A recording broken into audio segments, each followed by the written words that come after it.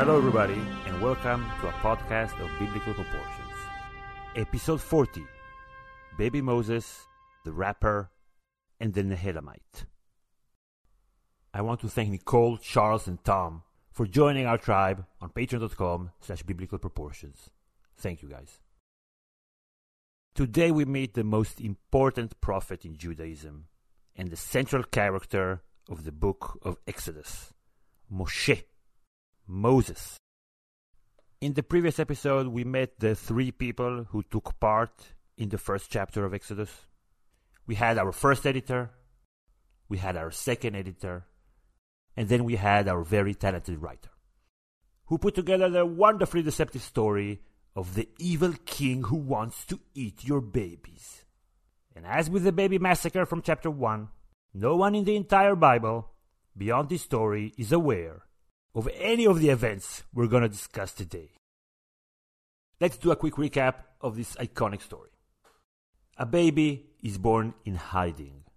His mother keeps him for 3 months until she has no choice but to put him in a basket along the Nile in order to save him from the evil king's minions.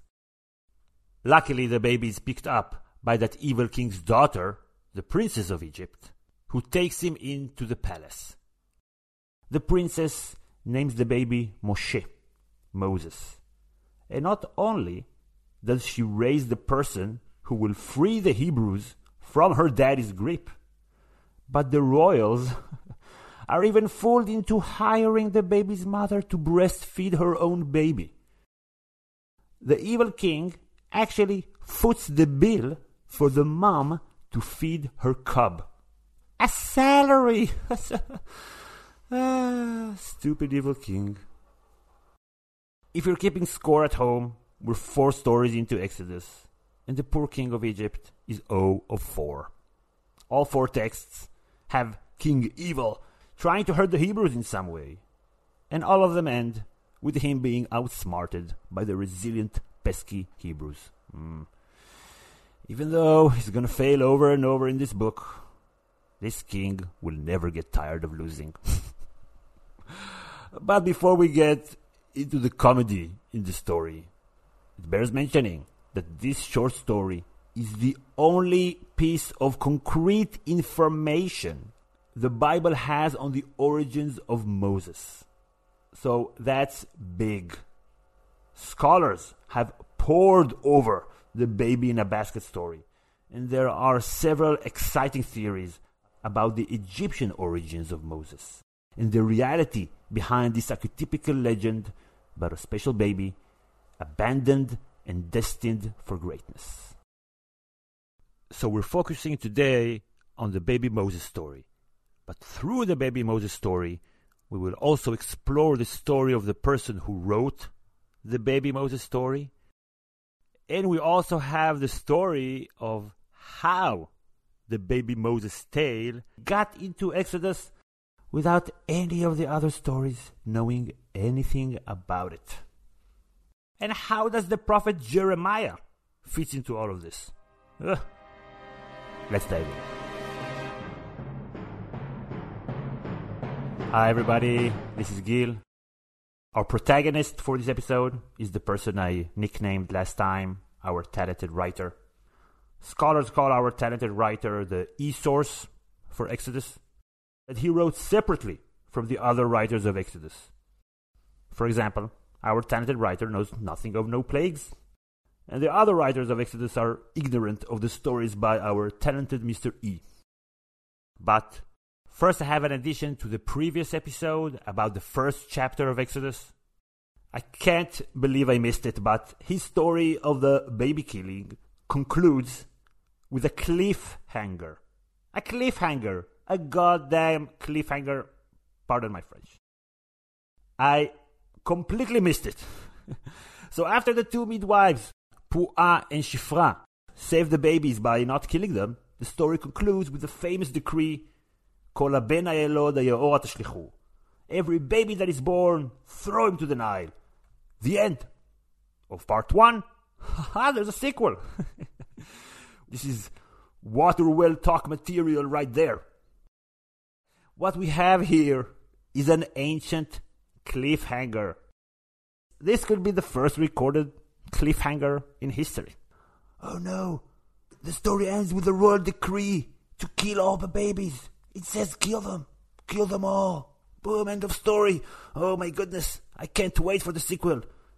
You bet your ass I'm going to binge all 10 verses of the second part of the story once it's out. We have a very talented writer here.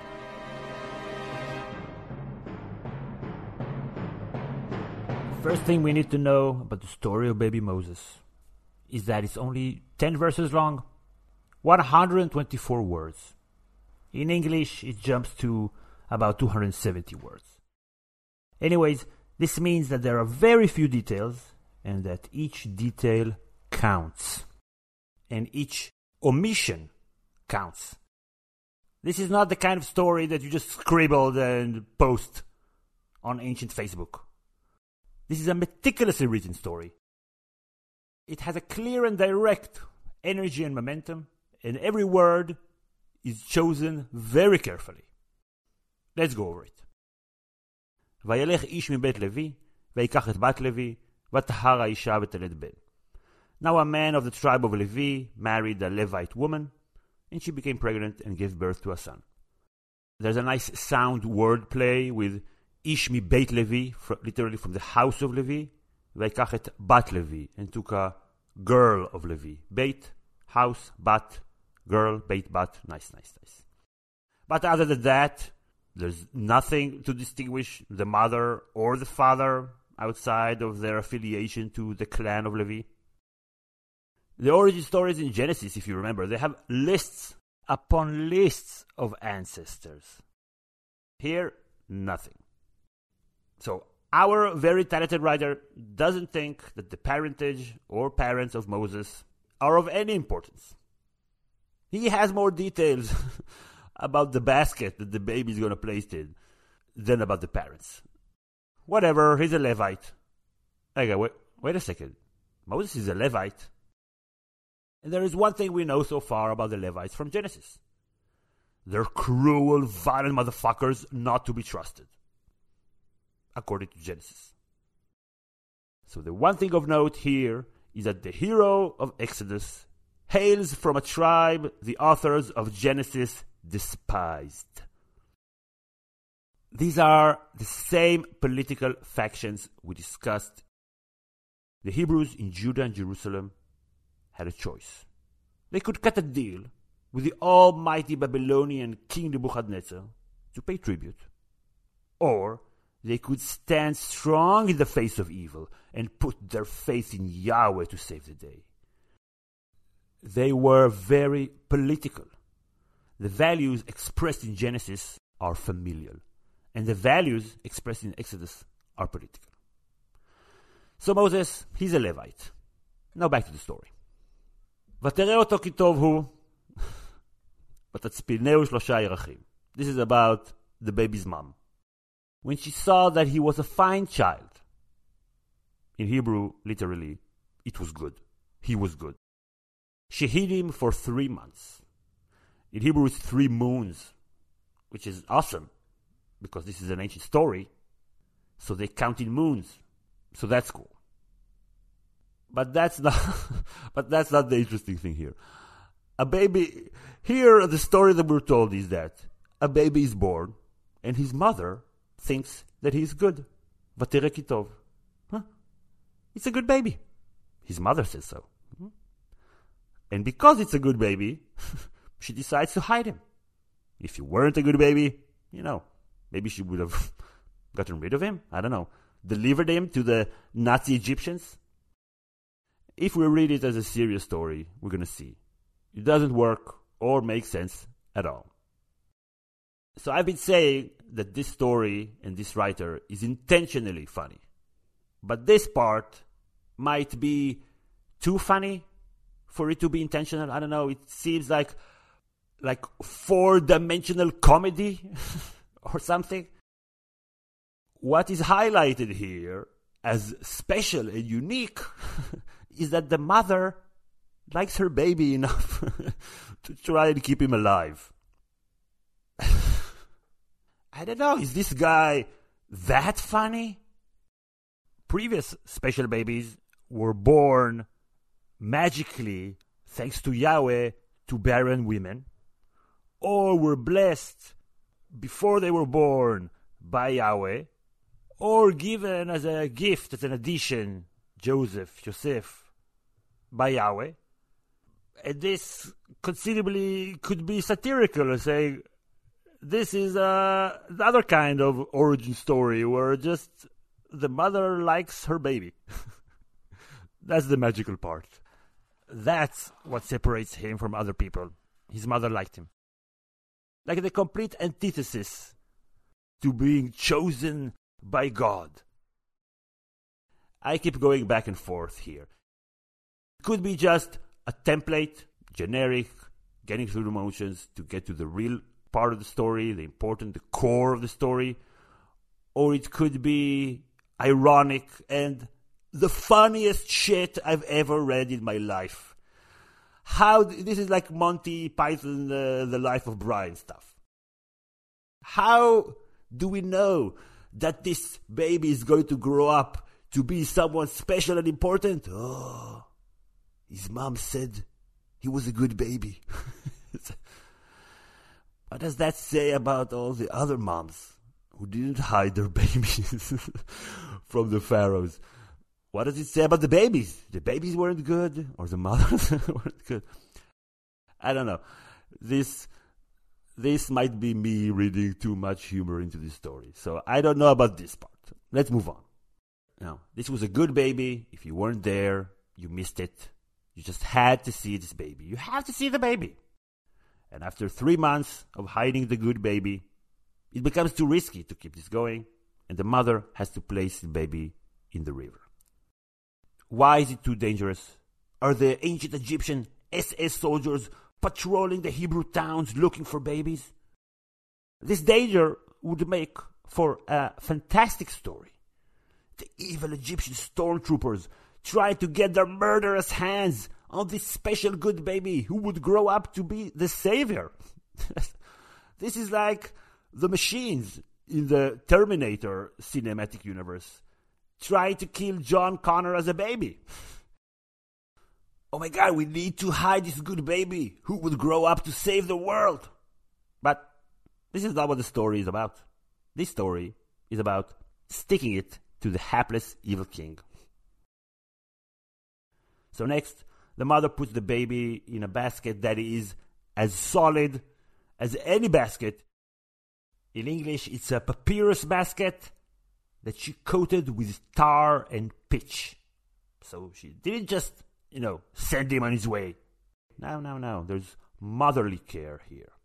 And there's also knowledge of the vegetation of the Nile and the use of reeds in making boats. Scholars have pointed that out. But I would like to point out that people living in Mesopotamia have been building everything from reeds since before 3000 BCE. So this could be written from anywhere. Back to the good baby. The image that we have in our minds is of the basket floating on the Nile currents. But actually the baby wasn't sent into the river, into the currents. No. The mother placed the basket in the reeds along the banks of the Nile, seemingly specifically to keep the basket from the currents. The basket is motionless. And the baby's sister, she's looking on to see what's going to happen next.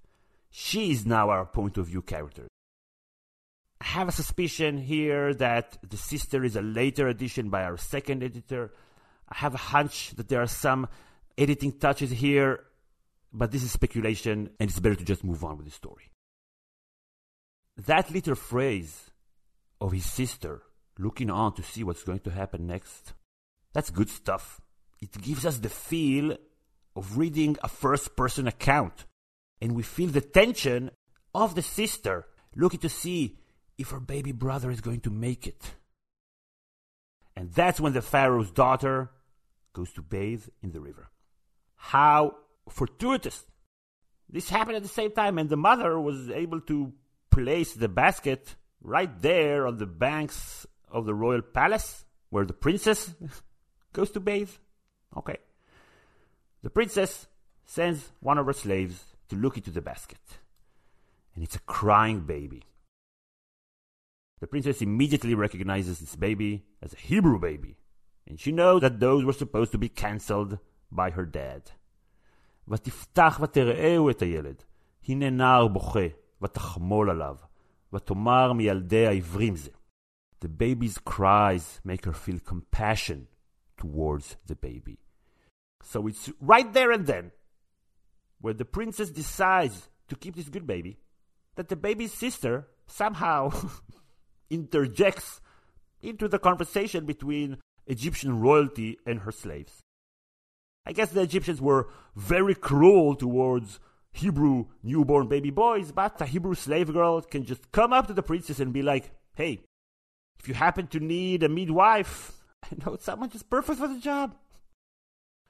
Do we think that slaves had access to the part of the Nile where the princess bathes? What? Can we imagine an African slave just coming up to George Washington's daughter and be like, hey, if you need something, just holler? We don't have to be Egyptologists to know that there is no way in hell that a slave girl could just come up to a princess and offer unsolicited help and cheat her also. No. This is an ancient legend, written as a legend, meant to be understood as a legend. A poor slave girl talking to a princess. That happens a lot in legends and fantasy tales. Doesn't really happen in reality though. And here's the punchline of the story. The baby sister suggests to the pharaoh's daughter that she fetch her a Hebrew wet nurse to breastfeed the baby. And the princess agrees, and the baby sister goes ahead and gets her mom. The baby's mom is now getting paid a salary by the Egyptian royal court to breastfeed. Hey king, you're going to pay for this. Literally. How about them apples? So first the mother had to nurture her baby in hiding as the SS brutes were on the prowl. But now she's going to get some coins to take the baby back home and continue breastfeeding him. Legally. Even though he's a Hebrew newborn baby boy, those exact humans that the king decreed should be thrown into the Nile. Well, his daughter picked one up out of the Nile. The Hebrews are clearly ahead. No baby ever died, and the one baby that we have got back to his mother with some extra money to boot. The stupid king got clowned by women again. First it was the midwives Puah and Shifra in chapter 1. And now it's the mom, the sister, the princess, and the princess's personal female slaves. They all conspired, sort of, to make the king into an Egypt. And the epilogue of the story is that once the baby is weaned, he's taken back to the Egyptian court, where the pharaoh's daughter gives him the name Moshe, because she took him out of the water. Mashitihu. That's it. That's the only story we have in Exodus about pre-adult Moses. So to sum it up, two Levites unite and procreate. A good baby is born, hidden from the clutches of the evil king who wants him dead by throwing him into the Nile. But once the baby is abandoned along the banks of that Nile, the king's daughter picks him up out of the Nile, hires the baby's mom to breastfeed the baby, and then takes in the baby to raise him in the royal court. She then names him Moshe, Moses. If this is a story about a sad and difficult time for the Hebrew slaves in Egypt, then it's just full of holes and problems. Who relayed the details? How was the baby hidden? What did the other Hebrews say when they saw that their neighbor's baby was a special baby, special enough to be saved? But their babies, they were just regular babies who deserved to die? Where is Yahweh in all of this? Where is a prophecy about the fate of the special baby? A promise about what he's going to do? with all the requisite biblical templates that we'll see later in the story. How did the slaves get access to the part of the Nile where the divine royals bathe?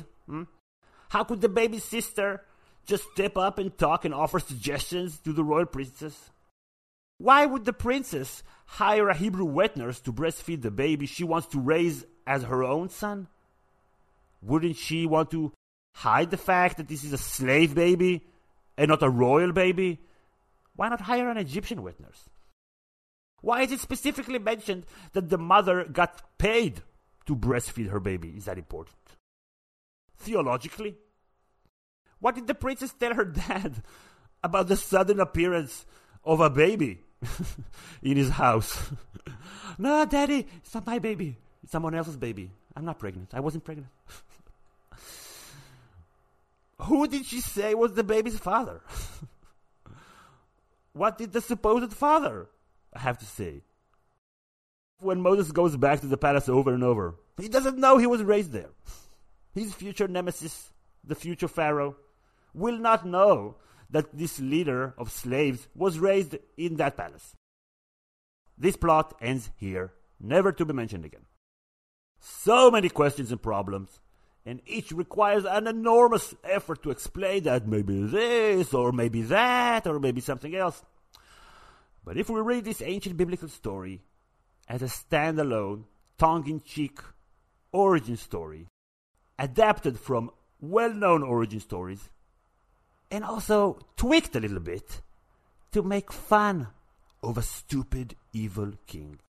If this is the way you read the story, there are no problems at all. All the pieces fit perfectly together, harmoniously. All the questions I just raised about the story are not problematic if you look at it as a funny little legend, because there are no plot holes in mythology. It would be like asking, why was the Greek fire god, Hephaestus, crippled if he had the power to change his appearance magically? Oh, because it's a legend. How come Aphrodite has two origin stories? Because it's a legend. Why didn't Lord Krishna warn his cousin that he was about to get conned and thus, save him and his family the grief of 13 years of exile? Because it's a legend. The historical accounts in the Bible are very detailed and explain what is going on in the same format that other people around them wrote history. And the Hebrew folktales are similar to the folktales of other people around them. If there weren't already tales of Moses freeing the Hebrews from bondage, no one would have sat down to write how Moses was saved as a baby. Good, solid, non-heroic people don't get origin stories of abandoned babies. I know personally a person who, as a baby, in mortal danger by the actual Nazis, was sent to be raised with other families for safekeeping. No one wrote her story because she didn't grow up to be a national hero. No, she grew up to be, among other things, my mom.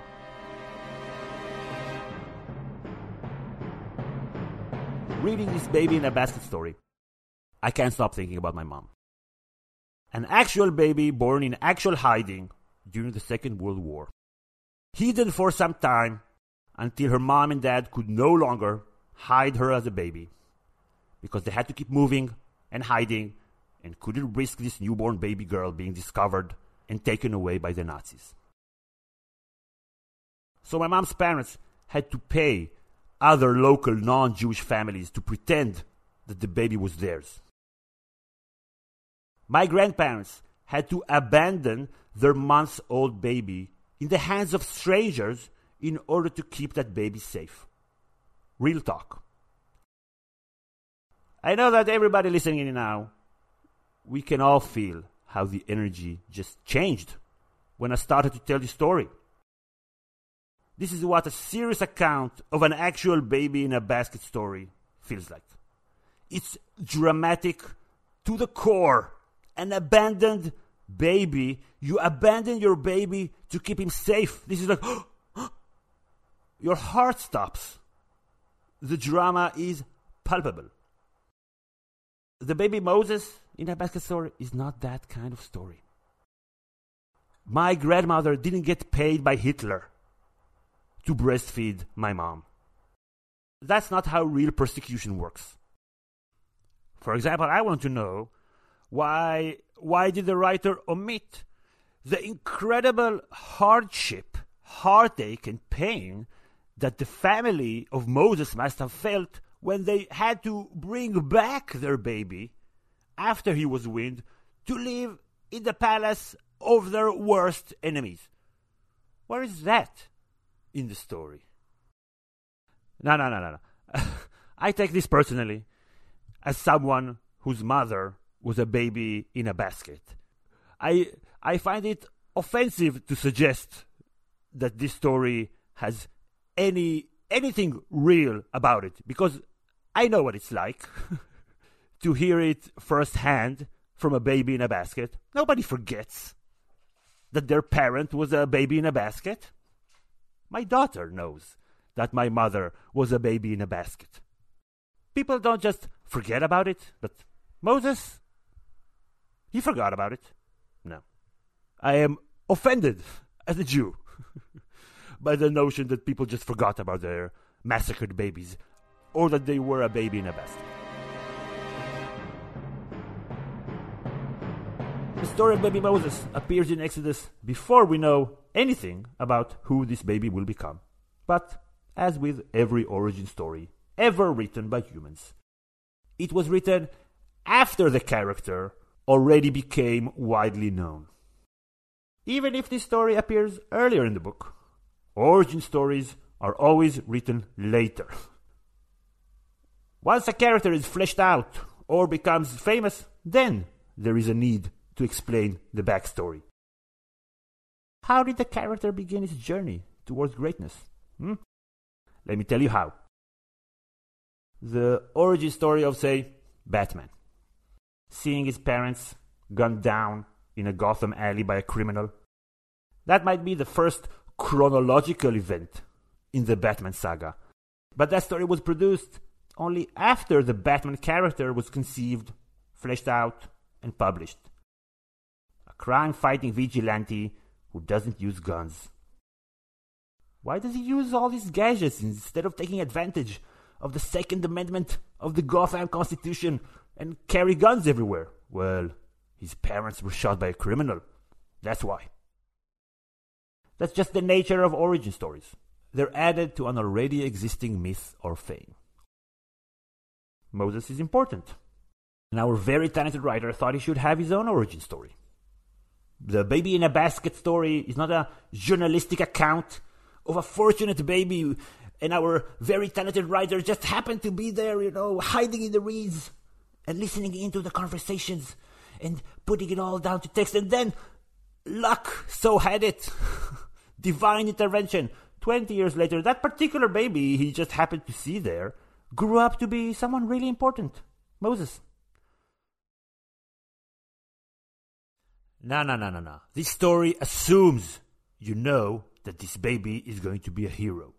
Moses. Ooh. He's in the palace. He's inside the palace. Roll credits.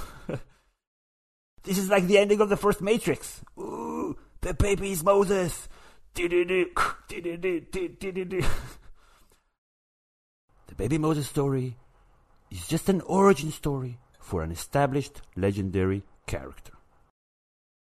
Speaking of origin stories for legendary characters, the baby in a basket has been a very popular archetypical origin story from the ancient world up to King Arthur and even Superman.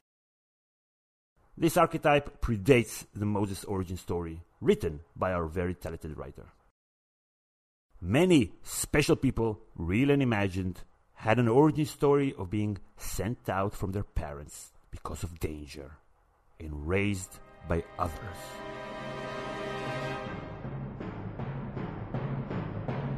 My mother conceived. In secret she bore me. She sent me in a basket of rushes. With tar she sealed my lid. She cast me into the river, which rose over me. This is not a monologue by Moses. This is the story of baby Sargon of Akkad. He might be the first great person, quote unquote, of recorded history. He put the Semitic people on the map by turning from a warlord into a king, into a sort of emperor. He needed a special origin story after conquering large chunks of Mesopotamia in the 2300s BCE.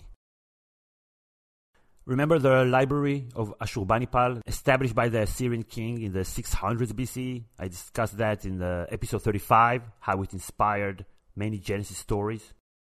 Well, the story of baby Sargon in a basket was famous enough to be included in the royal library. And that's how we know it exists. One of the meanings of the name Sargon is the legitimate ruler. More about that in a second, but giving yourself the royal name of the legitimate ruler is kind of a self-reporting. And a funny anecdote, the name of Sargon of Akkad wasn't Sargon.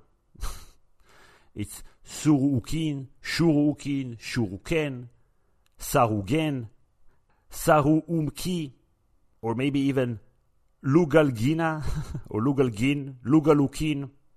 All those are possible, but not Sargon.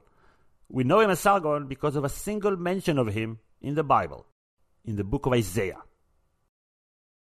So the baby Sargon and the baby Moses stories are both what scholars call an exposed baby archetypical story. I call them abandoned baby stories. And there are many of them. Baby Horus, the Egyptian deity with the head of a falcon. He was born to his mother, the goddess Isis, in the marshlands of the Nile, and she hid him from her evil, murderous uncle, Seth. In some stories, he was rolled in a papyrus made of reeds. In other stories, in a little boat made of papyrus. The baby Horus, baby Sargon, and baby Moses stories all highlight female agency, whereas the male characters are either the antagonists, absent, or not important to the story. This abandoned baby motif made its way to Greek mythology with Heracles, Hercules. He was given up in secret to be raised by another family to protect him from the wrath of the goddess Juno. Then a female character saves him. He's found by the goddess Minerva, who brings him to the evil Juno, who breastfeeds him herself. Like the Pharaoh raising Moses, the enemy empowers the new hero. Famously, Oedipus, who ended up killing his dad and marrying his mom, he was abandoned as a baby in the mountains. Karna from the Hindu Mahabharata is exposed to a river, abandoned in a river. If you remember Gilgamesh from the Epic of Gilgamesh, we talked quite a bit about him last season. We don't have any Akkadian or Babylonian texts about his birth, but we have a Greek one that has him thrown as a baby off a tower. An eagle saved him mid-fall. Remus and Romulus were abandoned along the river Tiber, and Romulus grew up to found ancient Rome. There are similar stories stretching as far as China, Indonesia, and Japan. I want to go back to Sargon, the legitimate king. So, the basic motivation for the story format of a highborn raised as a common man is to legitimize an illegitimate ruler. Oh, you know me as Sargon from around the corner, the son of Joe Shmuel? But behold, I was the rightful heir to the king, abandoned as a baby, raised as a commoner in the home of Joe Shmuel. Are you writing this down? Okay, spread it around. So as we can see, humans have been telling different versions of the story since forever. The core is identical, and only the details change. This is how ancient literature is done.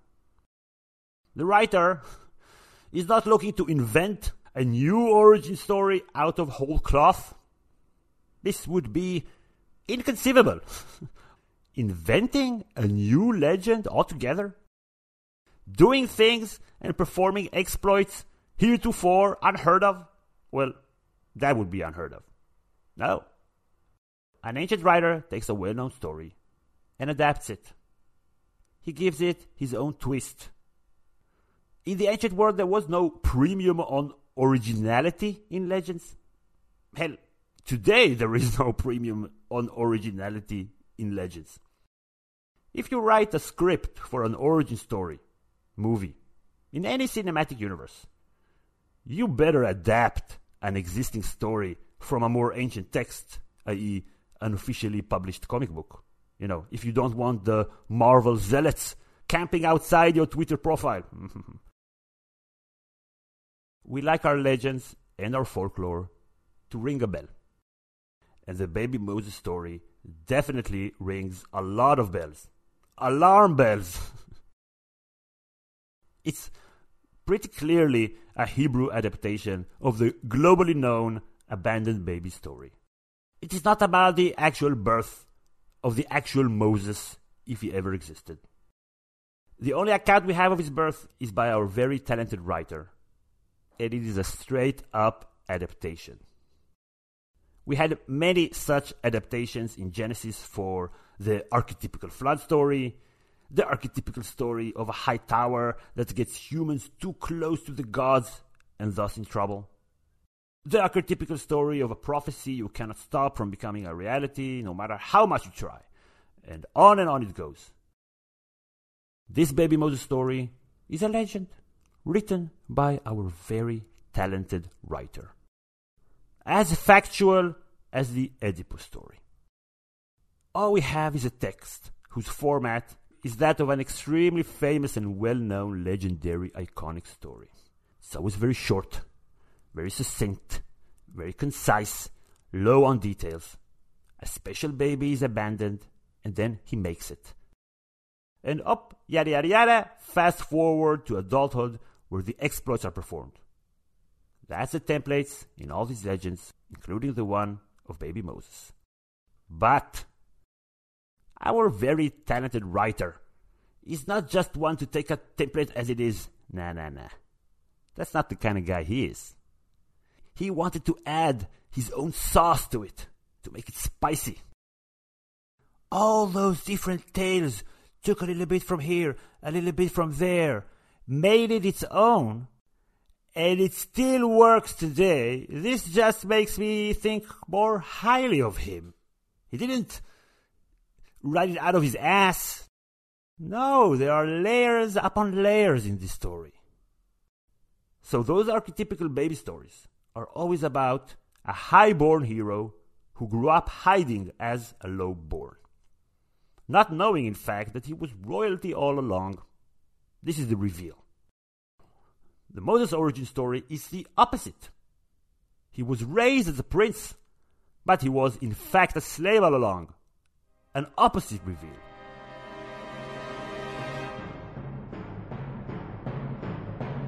Biblical scholars have been working on the baby in a basket story for decades. Let's go over their findings. So the most interesting research that I read is by the famed scholar Dr. Richard Edith Friedman in his impressive book, Exodus. That's the name of his book.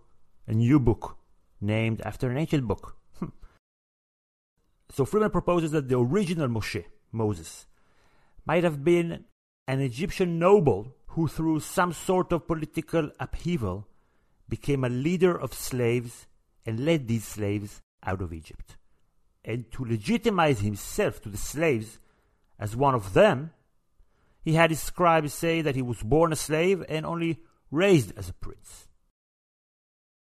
One of the clues that led scholars down that path is that of the name of Moses, Moshe. That in this story is supposedly derived from the Hebrew root of taking something out of the water, mashitihu, and this is why his name is Moshe. But it's been some time since theologians and scholars alike have known that Moshe is not a Hebrew name, but an Egyptian name. Mesi, is an Egyptian root for child of, like Ramses, child of Ra. There are records of sons of kings in Egypt being called Messe, child of, as a shorter version of son of the king, for example. There is also an Egyptian Coptic word for water, Mo, that could be the original meaning of the name Moshe. So some philologists think that Moshe is a combination of two roots, Mo and S, which would mean child of the Nile. And here we have a baby of the Nile in the Bible, raised in the king's palace. So in Friedman's book, he explains that there are only 8 characters in the entire Bible with an Egyptian name, Moshe, and others like Pinchas, Hophni, and Hur. What do all of these 8 characters have in common besides their Egyptian name? They're all Levites. They hail from the clan of Levi. And following a convincing logical path, Friedman shows how the Levites introduced to the general Hebrew population their memory of the bad times that they had in Egypt as foreigners. And that later became a national story, a national memory. And we'll see it in future seasons. The Levites have a motto of treating foreigners kindly because they were foreigners in Egypt. That's all over the Bible. And it makes sense that this would be an ancient communal memory by the Levites, passed down through the generations. Because this is how ancient memories work. They remember the hard times they had in Egypt.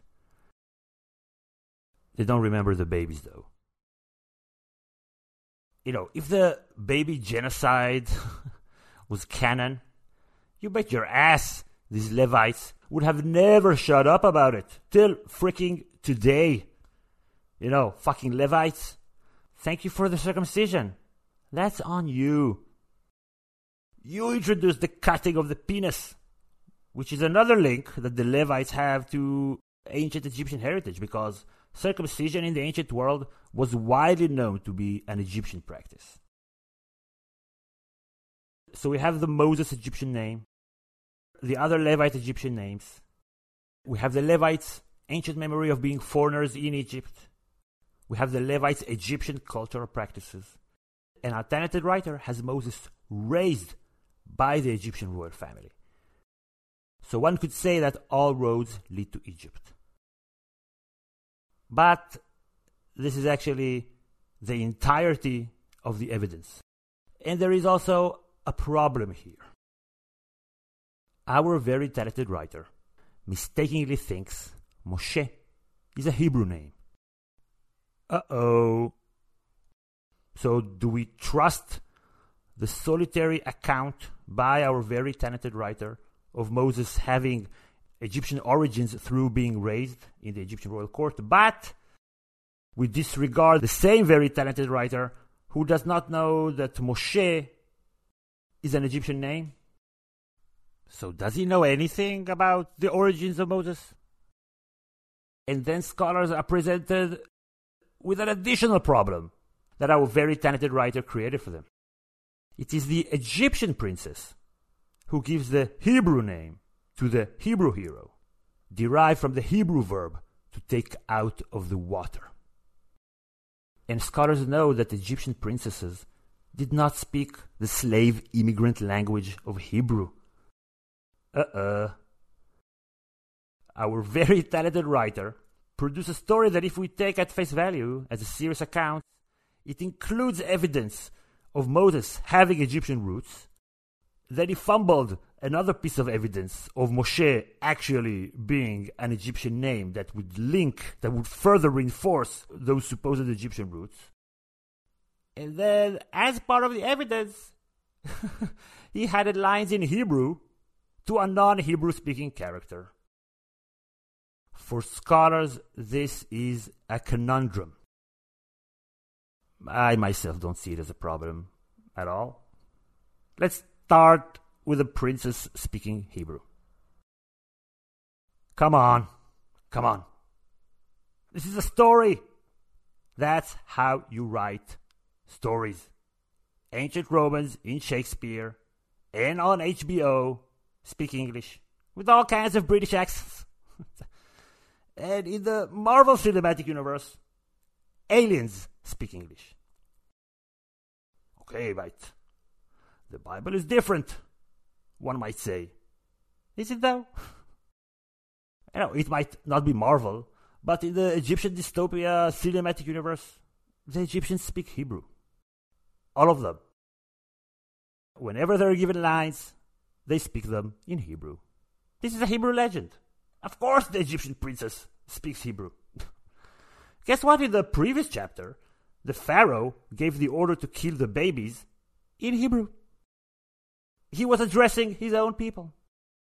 He was so proficient in Hebrew that he delivered the decree in a memorable one-liner that Hebrew-speaking people who live today still remember.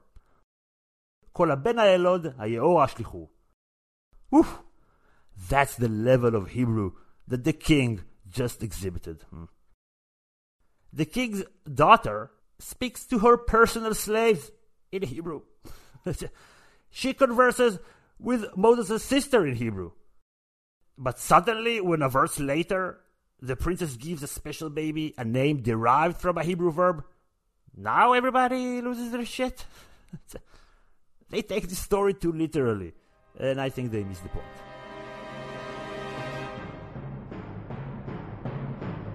If we are to continue on this journey, let's understand the world that I think our very talented writer lived in, the Babylonian exile. What is the origin story of the Hebrew exile in Babylon? The evil king Nebuchadnezzar. He was the last real Mesopotamian ruler. And as long as he held power, and he did for 40 years, he reigned supreme.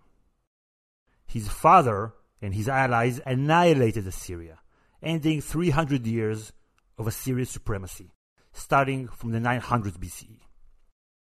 Nebuchadnezzar ascended to his father's throne in 605 BCE, and immediately either swallowed petty kingdoms that agreed to pay tribute, or crushed to those who resisted vassalage.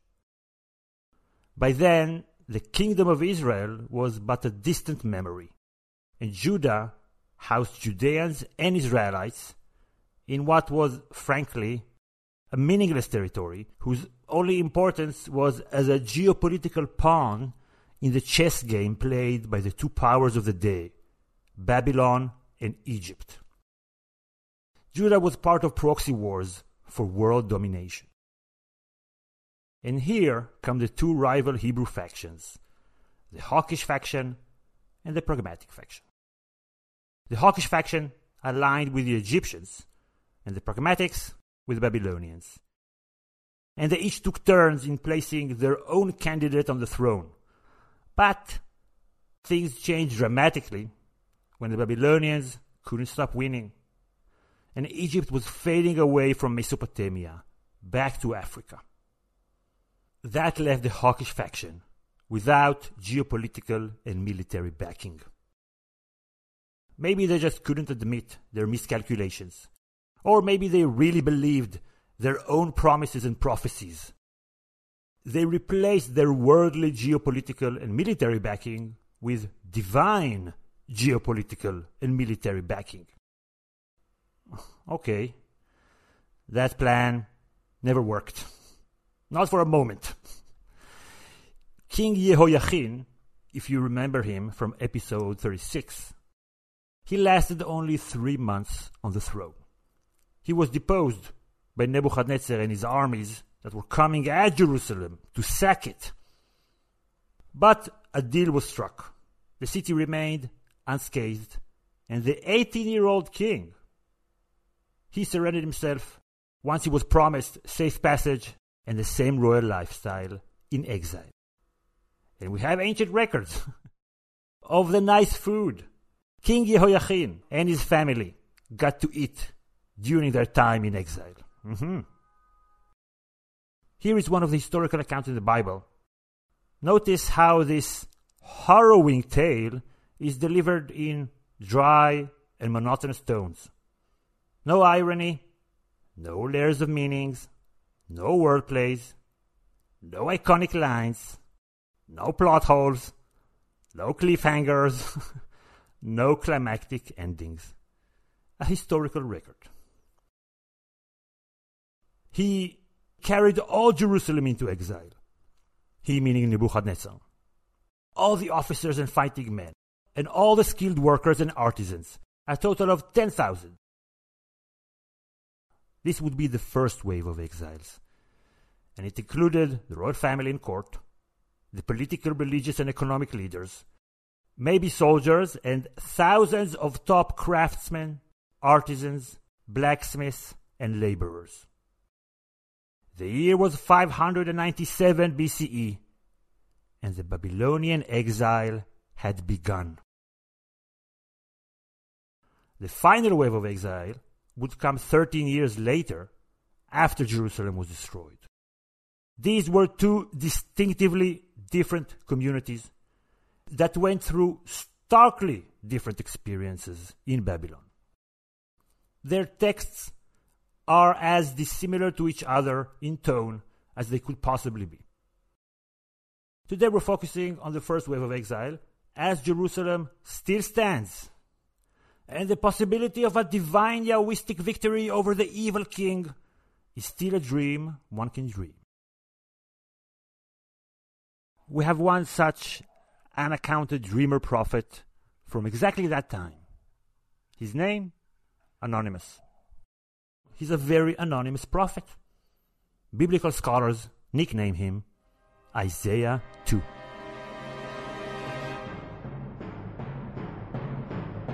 The prophet Isaiah popped in earlier in the episode because he called Assyrian king Surukin Sargon.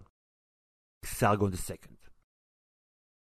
Isn't it ironic that a nobody like the prophet Isaiah is more famous than King Sargon II, who ruled the world in their time?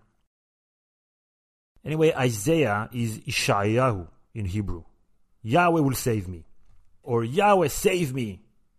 But it's more like, it's not saving, it's salvation. It's like, salvate me. Does that exist? Yasha, salvation, is the same root as a biblical character called Yeshua, later translated as Jesus. A savior whose name is Savior. What a coincidence. Maybe Isaiah will be our savior in this episode. His book includes several texts written by a very mysterious and talented prophet, nicknamed Isaiah 2. We call them prophets, but they're basically community religious leaders trying to attract followers to their cause. The OG Isaiah died long before Nebuchadnezzar was conceived. So for many decades, scholars and theologians have known that several people contributed anonymously to the book of Isaiah from later periods. So the OG lived in Judea under Assyrian domination. Isaiah 2 was part of the first wave of exiles before Jerusalem was destroyed. Then another anonymous writer adds texts 50 years after that, when the Babylonians were overthrown by Cyrus and the Persians. Okay, so before we get to know the very anonymous prophet, Isaiah 2, let's refresh what we've learned about our very talented writer. He's feisty, yet unpretentious. His stories are simple and direct, yet his humor is subtle, and his one-liners memorable. He wants to topple the evil king, sure, but he's not stupid about it. The king is still the king. And when you come at the king, you best be smart about it. We have to be resilient, sneaky, and stay the course. But the lack of Yahweh and divine interventions on the one hand, and on the other hand, all the characters that are regular people, that tells me that our very talented writer is a humanist at heart. He's into people. The protagonists in these two stories are everyday people. So that's my sense of our very talented writer, who lived in exile in Babylon. Now let's get a sense of our very anonymous prophet through his chapters. We know that he came in the first wave of exiles because 1. Jerusalem still stands, and 2. His audience is made of craftsmen, blacksmiths, farmers, artisans, and laborers that were sent in that wave of exile by the thousands. It's called in Hebrew Galut HaCharash VaMasger, the exile of the craftsmen and blacksmiths. So the first text of our anonymous prophet is Isaiah chapter 40. And the person who wrote this just blows it out of the water. It's like ancient rap, which makes sense because both are public speaking in a forceful, energetic, aggressive manner. Our very anonymous prophet just steps into the mic and goes, כל גיא ינשא וכל הר וגבעה ישפלו והיה העקב למישור והרכסים לבקעה. Boom. This is supposed to be action, action, action, action. Here it is in English about how Yahweh is the most powerful and you're no match for him. Every valley shall be raised up, every mountain and hill made low. The rough ground shall become level, the rugged place a plain. Ugh, it's double the words. Needless to say that the beat is lost in translation. Anyways, our very anonymous prophet maintains the same energy and cadence throughout the chapter, with a few exceptions where he breaks down the rhythm and goes on a little solo. It actually keeps things fresh throughout. So, the person who created this text, I must say, was very talented. I'm impressed. מי מדד בשעלו מים, ושמיים בזר תיקן, וחל בשלוש עפר הארץ, ושקל בפלס הרים וגבעות במאזניים. I would translate it freely like this. And even though it sounds like a lame poem, in Hebrew it reads to me more like poetry slam. Who measured the seas in his palm, set the size of the sky with his pinkies, measured all of the sand, and weighed mountains on a pair of scales. Oh, the pair of scales is just horrible. In Hebrew, it's one word, moznaim. And weighed mountains on moznaim. It has a beat. You know, it wasn't set to music, obviously, but the text has great flow. And it's a bit humorous around the edges. Like, Yahweh is cool. I like this Yahweh who weighs mountains on a pair of scales and decides the size of the sky with his pinkies. He also has a line, הלא תדעו, הלא תשמעו, הוגד מראש לכם, הלא הבינותם מוסדות הארץ. This is nice. Do you not know? Have you not heard? Has it not been told to you from the beginning? Have you not understood how the earth was founded? He talks to the people. The text concludes with the inevitable victory of Yahweh and his people, even if we're currently losing badly. Yahweh is more powerful than any man, no matter how young or strong he may be, because in the long run, the Yahweh always wins. In this chapter, the prophet also talks directly to the Hebrew craftsmen, artisans, smiths, and farmers, and only a couple of verses for some herders. He's using their vernacular to illustrate his point that Yahweh is clearly the best. He's number one, better than all the other pretenders out there from the East Coast. In the next chapter, there are again sets of successive questions with one answer at the end, Yahweh. Who has stirred up the one from the east? The one from the east, Nebuchadnezzar. Who has stirred up the one from the east? Who subdues kings before him? Who turns them to dust with his sword or bow? Boom, Yahweh. He has the illest beats and the dopest bars, Yahweh. This chapter feels like a coach during a fourth quarter timeout. We're down 20, yes. We're facing the greatest team out there. Yes, the Babylonians, sure. People are hungry and thirsty, I know. And it's directed at the common people. It's like workers of the exile unite. Encourage each other, solidarity, and also it laments the condition of the poor. promising that Yahweh can assuage their thirst with the aforementioned rivers and lakes he created. This guy, he's not with King Yehoiachin and all his fancy meals at the palace. No. For this guy, Yahweh is saying to the poor people, I know what you're going through. I know things are rough, but I'll be back. So I'm starting to get a sense of the very anonymous prophet. He feels kinship with the common people. He's talented and smart. And I think he's a little bit funny. That's my sense of him. The next chapter, chapter 42, that's an ode to Yahweh, a love song to Yahweh. So a servant of Yahweh will not shout or cry out or raise his voice in the streets. A bruised reed, a bruised reed he will not break. A servant of Yahweh will not falter or be discouraged till he establishes justice on earth. So that is what our very anonymous prophet thinks we should do in exile. Play the long game. Be smart about it. Don't shout in the streets. No. In faithfulness, you will bring justice. We shouldn't be violent. A bruised reed the servant of Yahweh will not break. No, he won't even snuff out a weak flame. We have to be gentle. And when Yahweh will hit them, it will hurt. This is what our prophet predicts. He gets a little brave heart. Yahweh will march out like a hero, like a warrior. He will stir up his zeal. With a shout, he will raise the battle cry.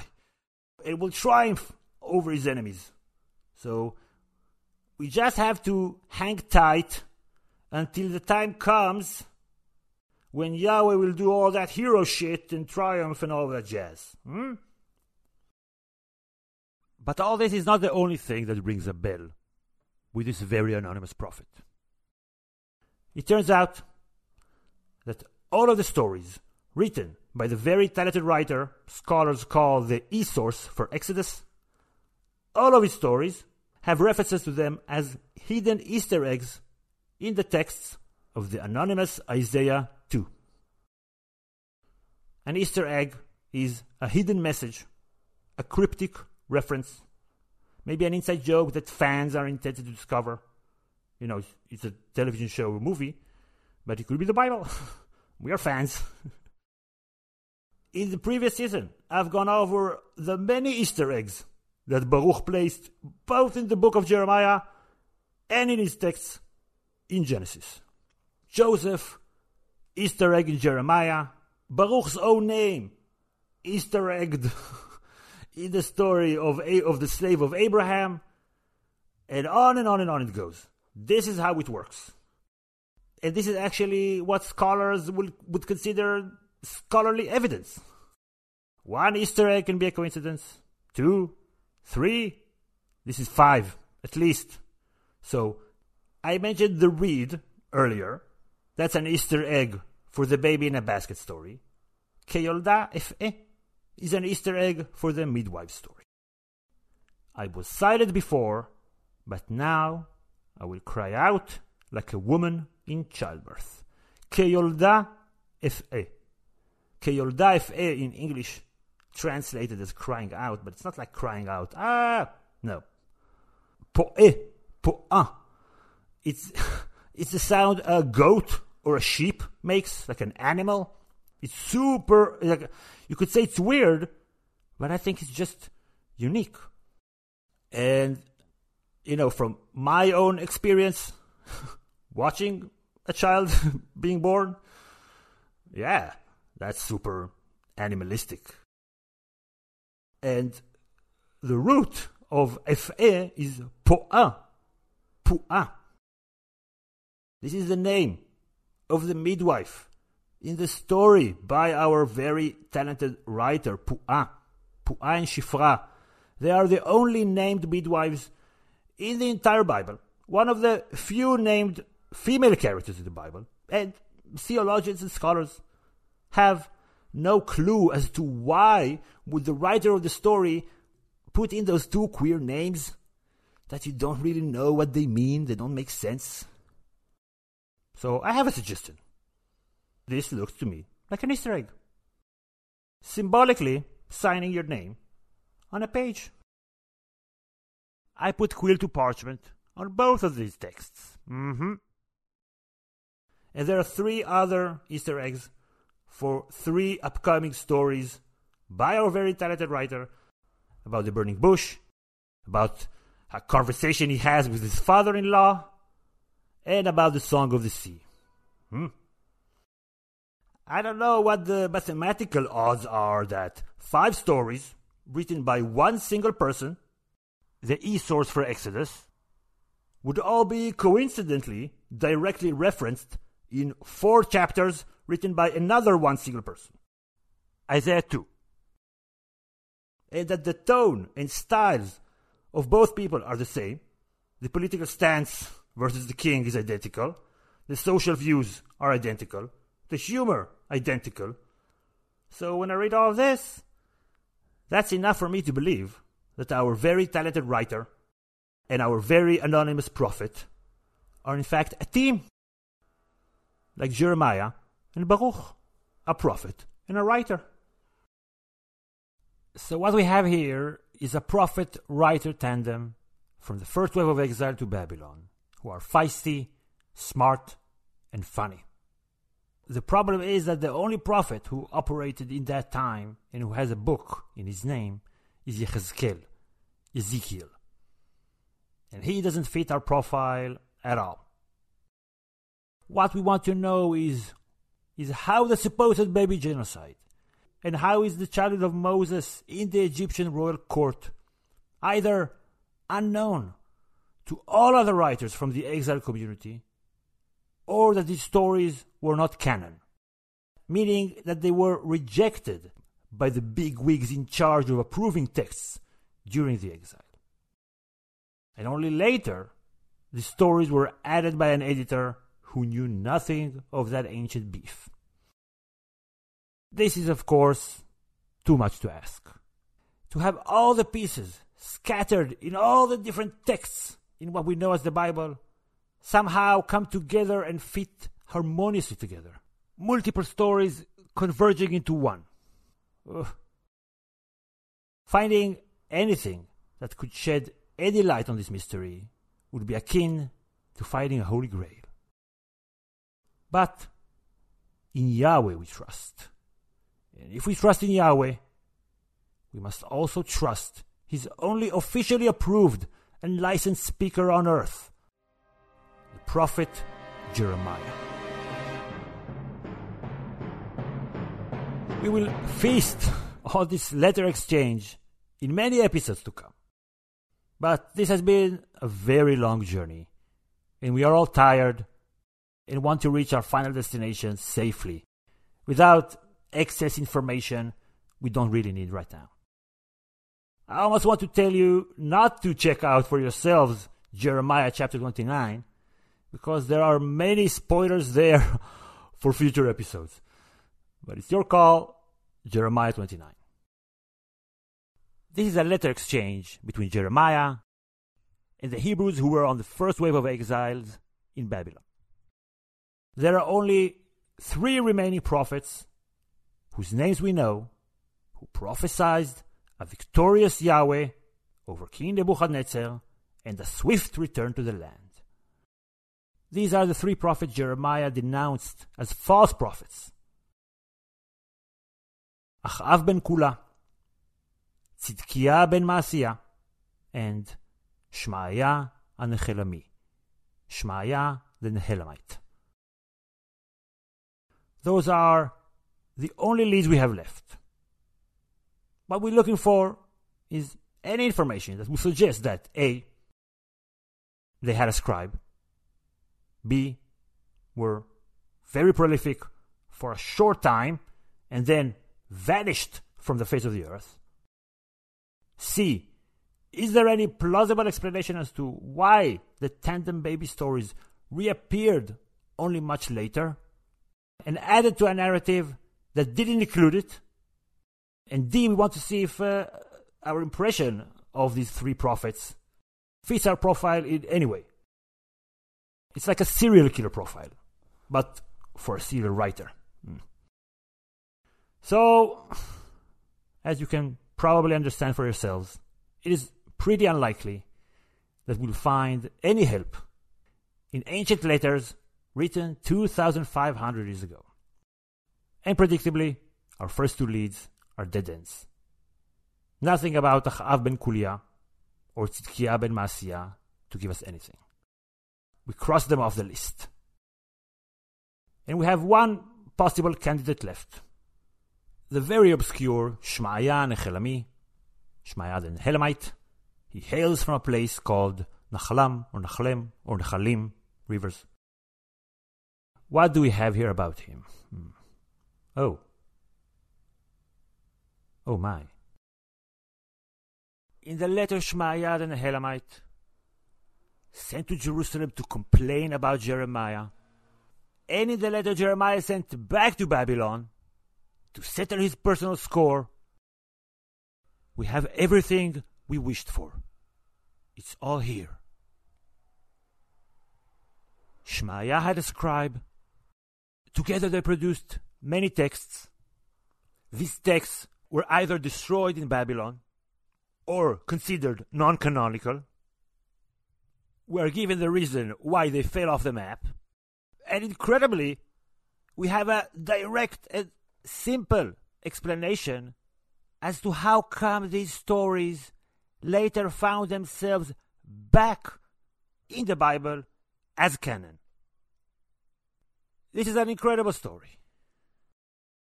When an editor got his hands on these texts, much that once was lost.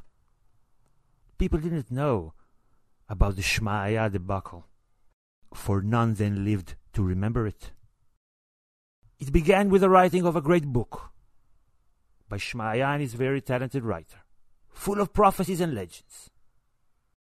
Dozens were given to the exiled community in Babylon, sad, despaired, and most unfortunate of all Hebrews.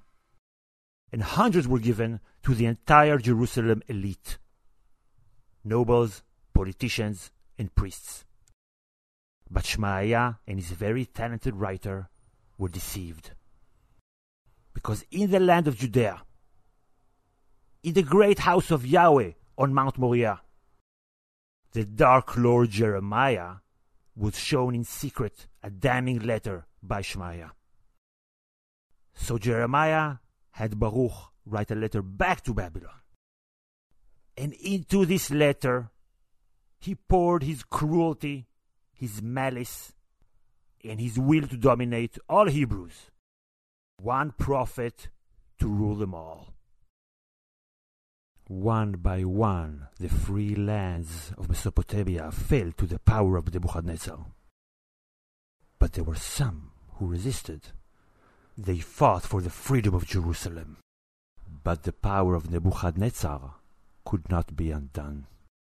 It was in this moment, when all hope had faded, that Nebuchadnezzar burned Jerusalem. And some things that should not have been forgotten were lost. History became legend, legend became myth, and for 2,500 years, Shmaya and his very talented writer passed out of all knowledge.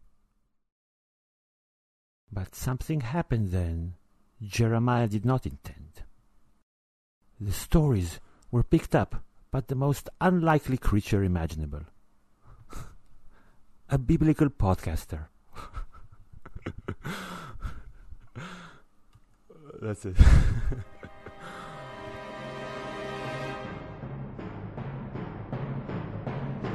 In Jeremiah 29, in the letter that Jeremiah sent to Shmaya, we learn that Shmaya and his scribe and his very talented writer sent a copy of their book to all of the Jerusalem elite. In English, they translate the word books as letters, but his books included letters and other things. Jeremiah had Baruch write him a book, and that book included several of the stories of Genesis. So it's not just letters, they're books. This means that many people had these texts. Exactly the kinds of people who saved these texts generation after generation. Noble families, rich people, priests, people with scribes, people with archives. And after Jerusalem was destroyed, these people either were sent to join their exiled brethren in Babylon, or immigrated en masse with their texts to Egypt, with Jeremiah and Baruch ben Neriah and the successful community that they built in Egypt. In the letter that we have, Jeremiah/Yahweh orders the exiled community to ostracize Shmaya Nehelamite because he is a false prophet. As an official false prophet, his stories would surely be rejected as non-canonical. And none of the other writers from the exiled community would talk to them, much less collaborate with them. And this is very spooky, because when in future episodes we'll come back to the chapters by Isaiah 2, we'll be able to clearly tell which texts were written before his excommunication and which were written after it. His community turned on him. As he's expressing his frustration, he throws massive shade at Jeremiah. They're having an ancient rap battle. And rap, like the Bible, features a steady dose of indirect jabs at competitors, and Easter eggs, and cryptic references that go over our heads if we don't have the context. But can we get a sense of what kind of person Shmaya was? Anything? We're going to read some excerpts in a moment. But guess what? He's funny! Shmaya is exasperated with Jeremiah. He's enraged by Jeremiah's prophecies of Babylonian supremacy with a divine Yahweh seal of approval. And he demands to know, why is Jeremiah not reprimanded? Reprimanded, that's already funny. Because Jeremiah just had Nebuchadnezzar execute 2 prophets. So, reprimand him? לכל איש משוגע ומתנבא, ונתת אותו על המהפכת ולצינוק, ואתה, למה לא גערת בירמיהו הענתותי המתנבא לכם? All the English translations butcher this and miss the ironic tone. My translation. In the past, you put any unhinged and unbalanced person who goes around and prophesizes into stocks and dungeon. The unhinged or unbalanced crazy person he's talking about is Jeremiah, who by that time was already thrown into a dungeon or pit and was put in the public torture device called in English the stock, המהפכת. The way he describes Jeremiah, correctly by the way, as a basket case, pun intended, without saying his name outright, is, in true rap style, massive funny shade. Who am I talking about? And then he adds, as if he's only now talking about Jeremiah, so why have you not reprimanded Jeremiah, who poses as a prophet among you? So Jeremiah sends back a letter to Babylon demanding that Shmaya and his kin be excommunicated, claiming that Shmaya is a false prophet not sent by Yahweh. And that's why the stories by Shmaya and his very talented writer were not at first included in the first canonical version of Exodus, but because they created so many copies and put them just in the right hands. A later editor, I think our second editor, the one who wrote of the new king of Egypt who did not know Joseph. Here arose a new editor who did not know Shmaya. He lived much later. We can see that through his Hebrew. And this is why these stories are right there at the beginning, yet do not affect the rest of the plot. And this is true for all of the stories that we're going to go over that are written by the e-source of Exodus, our very talented writer. And the editor put the prophecies by Shmaya into the book of Isaiah, uncredited, as well as texts from other uncredited prophets or writers who lived in Babylon during Persian times. So these would be Isaiah 2 and Isaiah 3. Here is the complete picture that comes out. Among those exiled to Babylon in the first wave are two people, Shmaya and his scribe, our very talented writer. While in exile, they collaborate on several stories set in the Egyptian dystopian cinematic universe, which serves as a setting for them to get their message across. Pesky resistance, solidarity between the everyday Hebrews going through the harsh exile. They also collaborate on prophecies that are not outright rebellious, just walking a very fine line. Those two talented individuals were very good at walking a fine line. The two prophets, Achav and Tzidkiah, were so rebellious that they were executed, no questions asked. But Shmaya and his very talented writer, they were smart about it. And as part of the course, they do what all biblical writers do, plant Easter eggs in their texts that reference their other texts. They kept the belief that Yahweh will eventually win out against Nebuchadnezzar. And after Jeremiah basically assassinated two prophets, Shmaya and his talented writer decided to put all their texts together and send them, along with letters about Jeremiah, to everybody in Jerusalem. In turn, Jeremiah made them personas non grata, and they failed from grace. They were not part of the Yehoiachin elite clique. No. They were men of the people. But the writing project went on without them. Their texts ignored or discarded. Life went on.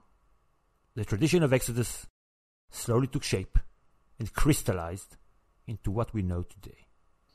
Shmaya and his very talented writer, they had a metaphorical baby between them, if you will, because they were oppressed and persecuted by an evil person.